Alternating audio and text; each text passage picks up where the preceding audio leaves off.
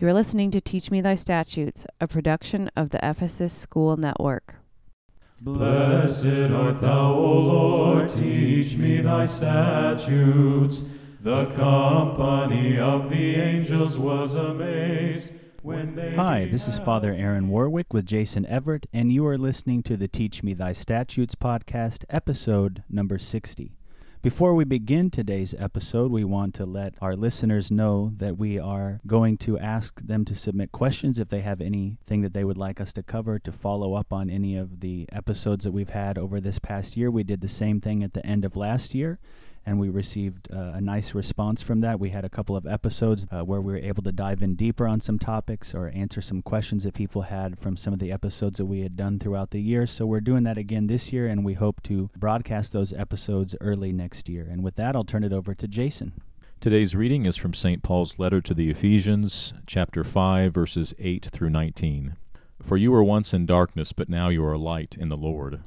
Walk as children of light, for the fruit of the Spirit is in all goodness, righteousness, and truth, finding out what is acceptable to the Lord. And have no fellowship with the unfruitful works of darkness, but rather expose them. For it is shameful even to speak of those things which are done by them in secret. But all things that are exposed are made manifest by the light, for whatever makes manifest is light. Therefore he says, Awake, you who sleep, arise from the dead, and Christ will give you light. See then that you walk circumspectly, not as fools but as wise, redeeming the time, because the days are evil. Therefore do not be unwise, but understand what the will of the Lord is. And do not be drunk with wine, in which is dissipation, but be filled with the Spirit, speaking to one another in psalms and hymns and spiritual songs, singing and making melody in your heart to the Lord. Father, I'd like to begin today with verses 11 and 12, and I'll quickly reread them now. It says, And have no fellowship with the unfruitful works of darkness, but rather expose them, for it is shameful even to speak of those things which are done by them in secret. I need some guidance here on how we should expose these unfruitful works without bringing condemnation on ourselves. Do you follow where I'm going here? Yeah, I think so. It seems as though you're pointing out that we are called by Paul here in Ephesians to expose the unfruitful works of darkness on the one hand, but then on the other, Scripture clearly warns us against being judgmental and condemning of others and behaving in a self-righteous manner. I guess, is that what you're trying to get to? Yes, yeah, that's exactly it. And I don't want to say there's a contradiction here by any means. I'm just trying to figure out how to juggle these different ideals. Well, I actually like that you bring up this question and that you phrase it this way about juggling the different ideals, because it's very practical the way that you're speaking and asking the question. And what I mean by that is that life is not nearly as black and white as we would often prefer, and so we do very often have to juggle between different ideals. We have to consider context, we have to be discerning, and people as a rule, we don't like that. We like one rule to follow, and that doesn't always work well. Yes, well said, Father. So can you help us figure out how to understand this passage specifically, and then perhaps these ideals more broadly? The ideal that we would expose darkness, and then also the ideal that we be humble, that we refrain from self-righteousness, that we not be judgmental of others. Okay, so to get started, I would say that we should view this whole idea of exposing darkness in various steps. The first step is that we expose the darkness within ourselves. And that is an area where I think many Christians today, at least those who are very public about their faith and quite politically involved, really go astray. We have to be careful as Christians that we focus on exposing the darkness within ourselves. And I obviously, I don't want to go through a long list of public Christian figures and even Orthodox Christian figures who have fallen in the public eye while being very vocal about the darkness in others. But note that this is why we always wait until after death, usually actually several decades after death, before recognizing someone officially as a saint. It's premature to do so before then. People need to finish the course of their life, and then we need to give some time to ensure that there wasn't darkness that had not been exposed. So again, for starters, we have to hear St. Paul's call to expose darkness as a call to expose it within ourselves. And then just as a side note, you can see how this goal is built into our ideal Orthodox Christian practice. we should be making confession several times per year.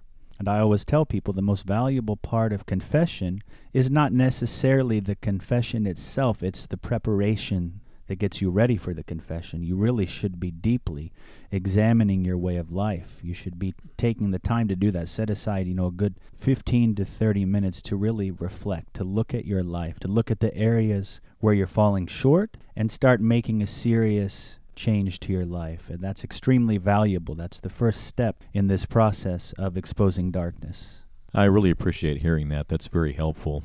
And I think, as you mentioned, there is a lot of publicity and political involvement around some Christians, and that tends to have an outward focus, a focus on what's wrong with society or what's wrong with others. It's good to be reminded that we first and foremost need to focus on exposing and correcting the darkness within ourselves. And you said that's the first step.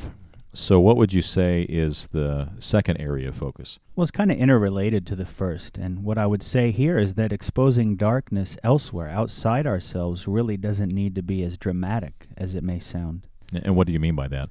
What I mean is that by repairing the darkness that's within us, by us becoming light simply by the way that we live our lives, by being an example, we will naturally, without any effort, begin exposing darkness. It can be difficult for us to deeply understand this because we live in a world with electricity virtually everywhere, so there's always light. But imagine in Paul's time, imagine any time before electricity, really. Even now, if you're in a rare place without it. Think about what darkness looks like. The best example I found is my garage. When the garage door closes and I don't have any light on in the garage at all, I can't even see my hand in front of my face. But as soon as you open a door, just even a little sliver, the light starts to shine through, and it's amazing how quickly the darkness is exposed. It's amazing how quickly you can start to see just a little bit, even with just a slight amount of light. And then obviously the more you open the door, the more light comes in.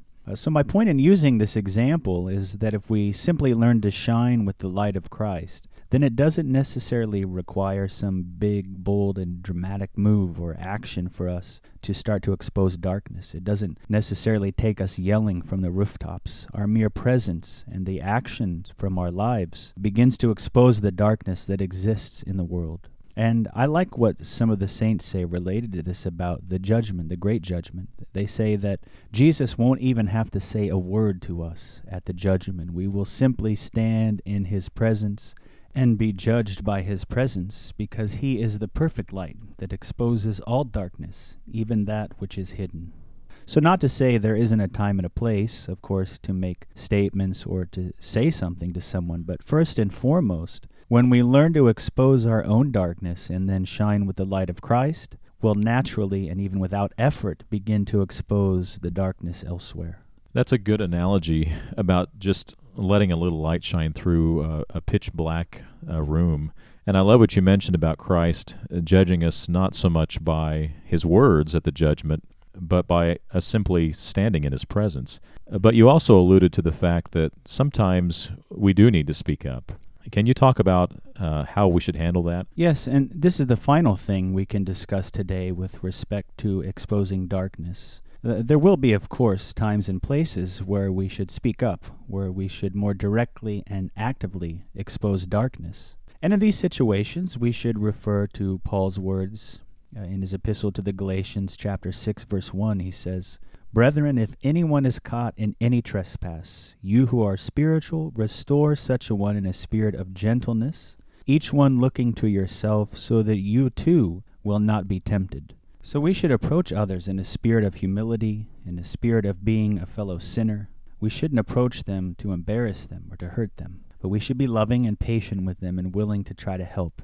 And then here in Ephesians, what St. Paul is dealing with is Gentiles who were not used to living a biblically sound lifestyle. The Gentiles had much different values and priorities than Jews and the early Jewish Christians. And so that is what Paul is dealing with here in Ephesians when he's speaking about idolatry and fornication and so forth. And we should also follow the biblical model, the model laid out by Jesus, that if we see a brother or sister who's falling short, we should approach them, again in humility. We should do so privately at first. And if they persist or they don't listen, then we find others who are trusted to go with us. so that by the witness of 2 or 3, as we hear in Scripture, they may be convinced. And if that doesn't work, then we can bring it to the broader body of the church. Those are the steps, again, outlined by Jesus in Scripture.